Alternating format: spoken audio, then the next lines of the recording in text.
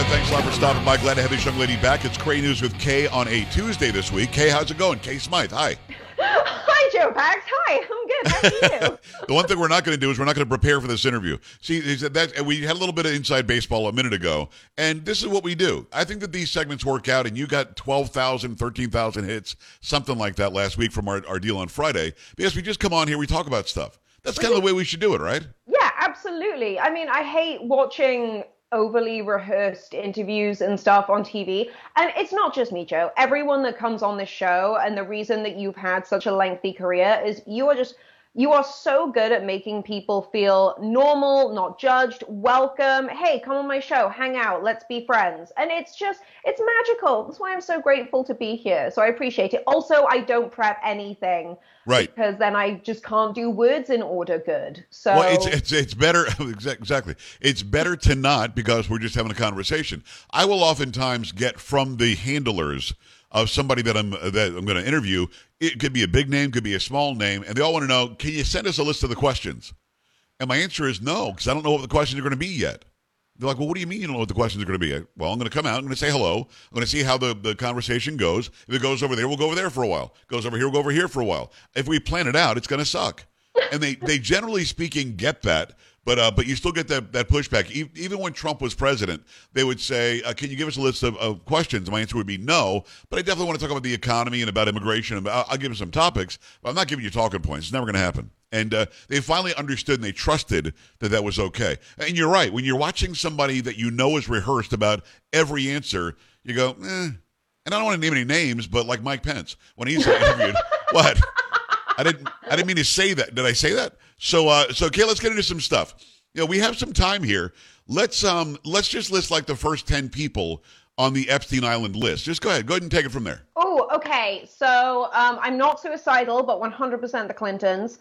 I was actually kidding. A couple of things. We know the Clintons went, and then they lied about it. But we really don't have the list. They're not releasing the list. We know through innuendo that people like Bill Gates and some say Tom Hanks, some say the Clintons. I mean, not that I know, but some are saying these things. Okay, is it believable to you that this far after his death and Ghislaine, whatever it pronounces it, Maxwell, being locked up, we still don't have an official list? How's that possible? We're not going to see an official list until everyone who went to that island is either long dead. I mean, I'm talking like my grandchildren's generation might find out what really went on. We've got the flight records from the Lolita Express, from Jeffrey Epstein's flight. We know that a lot of very shady people went to the island. But, Joe, I got to tell you, I work with a guy at the Daily Caller, one of our investigative journalists, actually, James Lynch. He's been covering this Epstein stuff because, you know me, I get sent some crazy stories about Epstein, and, I'll, go do my commentary. I'll go write that up. Not very often that I'll do a straight news piece, but James, who is a brilliant, brilliant reporter, everyone should go read his stuff. He sent me the story this morning. There's been a series of lawsuits built around Jeffrey Epstein, but not necessarily about him, if that makes sense. So we had Deutsche Bank, who was sued and lost and had to settle with victims. JP Morgan, I don't know if they sued and lost. That's actually not right. I think both banks just settled with victims. And now one of the latest people in this is this guy called Leon Black. And like my mind, whenever I hear the name Leon, I go straight to Curb Your Enthusiasm, Leon. Right. And I was like, I'm 99.999% sure it's not that guy. Turns out it's definitely not that guy. It's a guy who was CEO of one of these hedge fund investment firms, something called Apollo. He paid, apparently, he paid Epstein $50 million for some painting. It was actually kind of a famous painting. I can't remember what it was off the top of my head. And then more than $150 million for, I think it was like investment stuff, tax stuff, philanthropic advising, which, like, if you want to know where to be, like, philanthropic, just, like, Google it, bro. Yeah. Or, like, talk about it at a party, like a normal. Right. But this woman, it's so sad, Joe. It's so dark. Like, I mean, the stuff with Epstein is dark anyway, but like, it just got a lot darker. A woman who is technically developmentally disabled. She's autistic and has a very rare form of Down syndrome. So her lawyers wrote in the suit against this billionaire financier, Leon Black, wrote in the suit, mentally she's 12 years old. She's accusing this guy, and it's just accusations right now. She's accusing this billionaire of, sexual assault at Jeffrey Epstein's home. I don't even want to go into too many details of it. Yeah, But not my necessary. my gut feeling is it's going to be more lawsuits like this. It's going to be more victims standing up saying, Right. "No, you did this to me," and all of these other people have been able to get their day in court and been able to stand up and say, you guys were culpable in something that happened to me. And, I don't know all the ins and outs and the legalese, and it's JP Morgan Chase, so like we're never really going to know what goes on there because that place is crazy.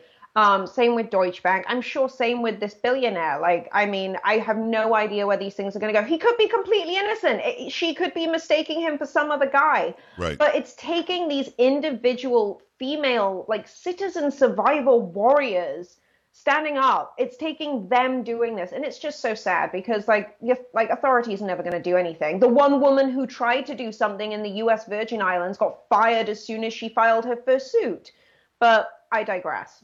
Well, I'll throw this out there. I'm taking what you're laying down. If we find out who was at that island and who went to that island and who is actually using this disgusting service of Jeffrey Epstein, it's going to probably be through lawsuits and not because they released it. I'm not sure I understand. We prosecuted Ghislaine Maxwell, and we were going to prosecute Jeffrey Epstein with our money, American taxpayer money. We have every right to know through freedom of information who is on that list. Who's on those flight logs. The fact that they're not letting us know, it just shows how completely corrupt this place is. The DOJ, the Justice Department, the justice system in this country is very, very broken. And I feel for all of these people that went through it. But we heard about Prince Andrew because somebody said so. We heard about Bill Clinton, somebody said so. We heard about, I think that many people were saying Alan Dershowitz went, but he was saying that he was the defense attorney of Jeffrey Epstein, and he's like put his hand on a Bible and said, I haven't had sex with anybody but my wife for 70 years or something.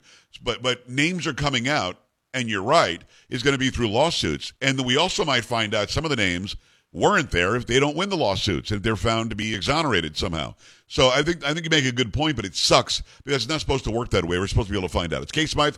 Go to ksmythe.com. Check her out on the Daily Caller, news and commentary writer there on Newsmax all the time, on OAN, going to be on something else very soon. So go and follow her everywhere as well. Okay, let's get into what's happening in South Africa.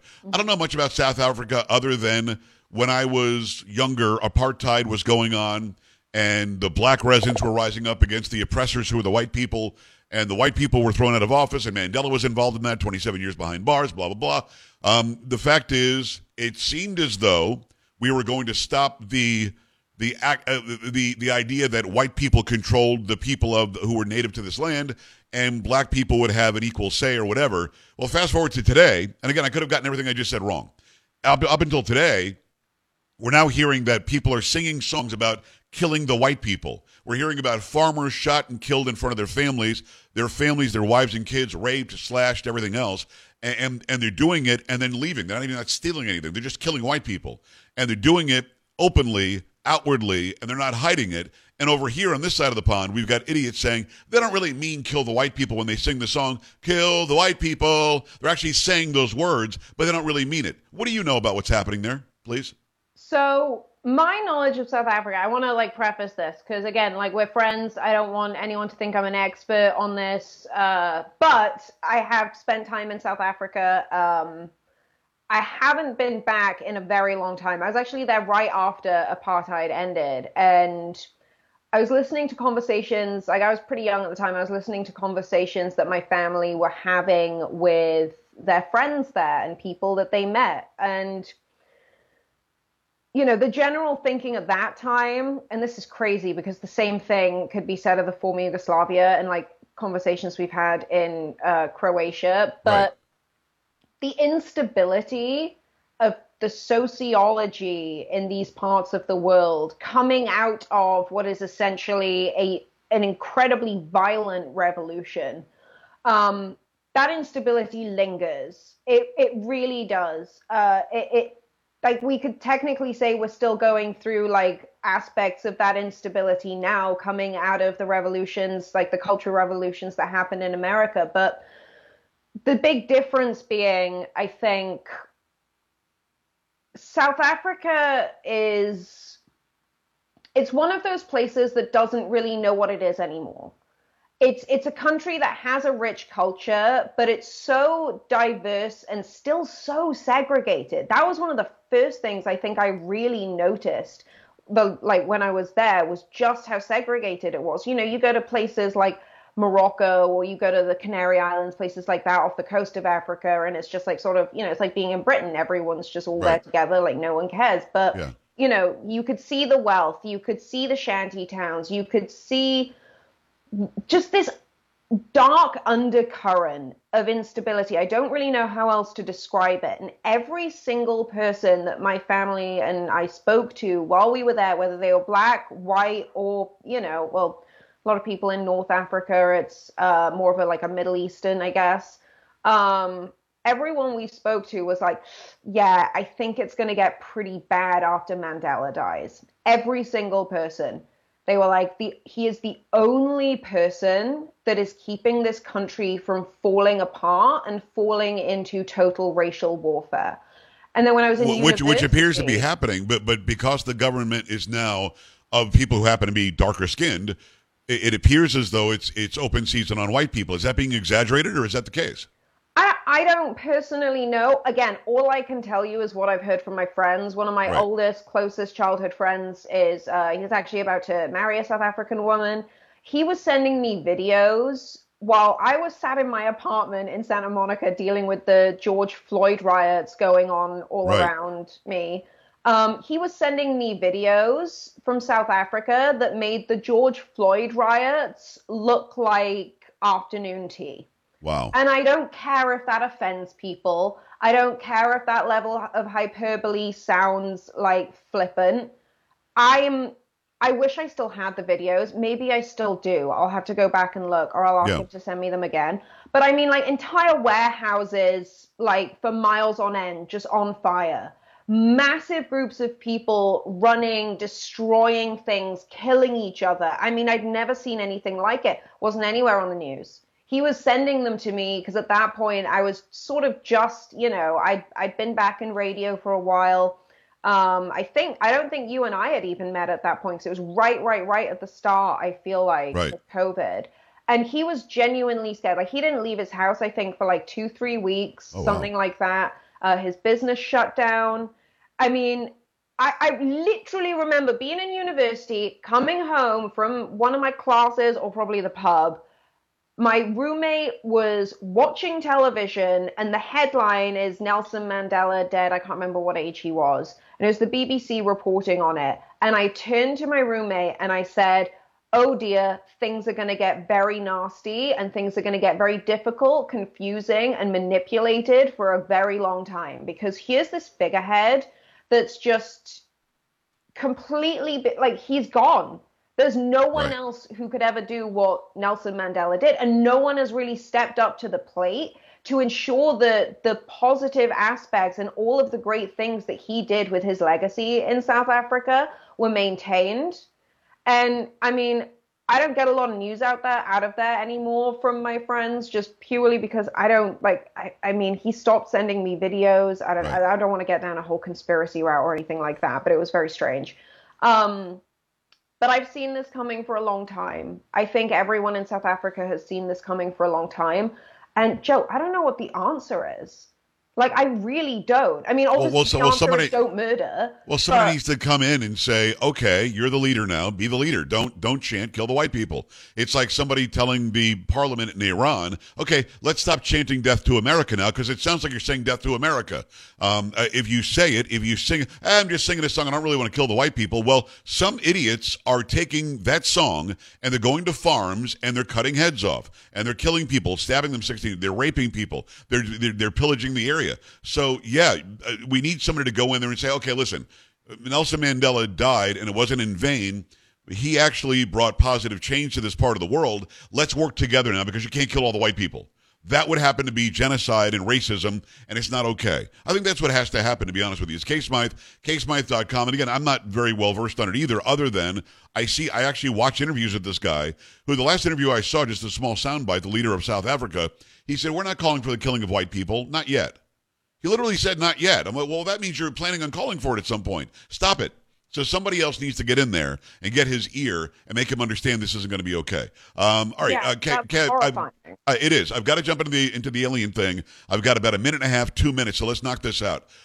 We heard about the alleged landing or the sighting in Las Vegas, where the residents there said 7 to 10 feet tall people were on those craft, and nobody seemed to deny what they said. Nobody seemed to say, they're crazy. Now you're telling me something happened in Peru. Fill me in.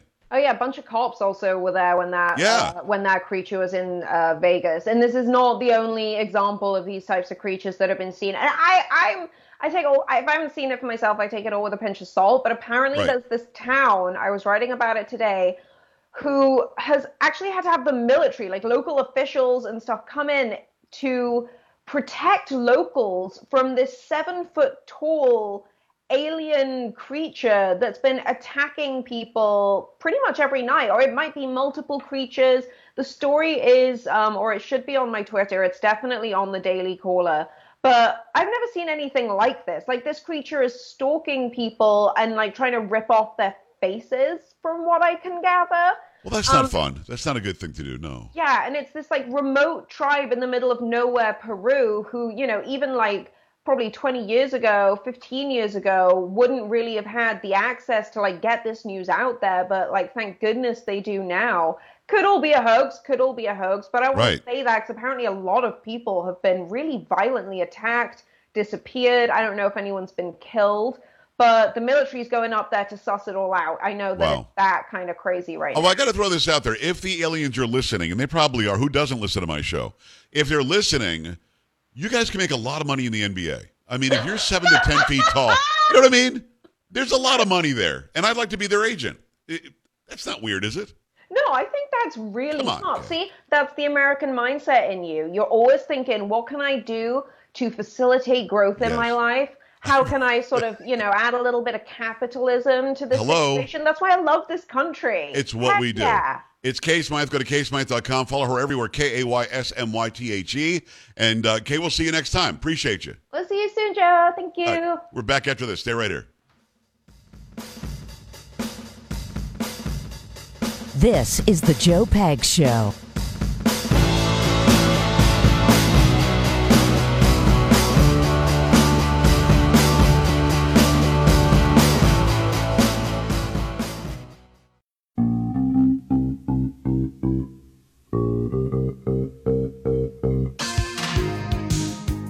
Very interesting information with Kay. We'll put that up on Rumble later on tonight, probably up on YouTube as well. We've got another big hour coming your way. We'll break down the heir of Anheuser-Busch, how he feels about the Dylan Mulvaney controversy. We'll have that for you. Plus, I've got video and audio from Kamala Harris just making stuff up. Keep it here.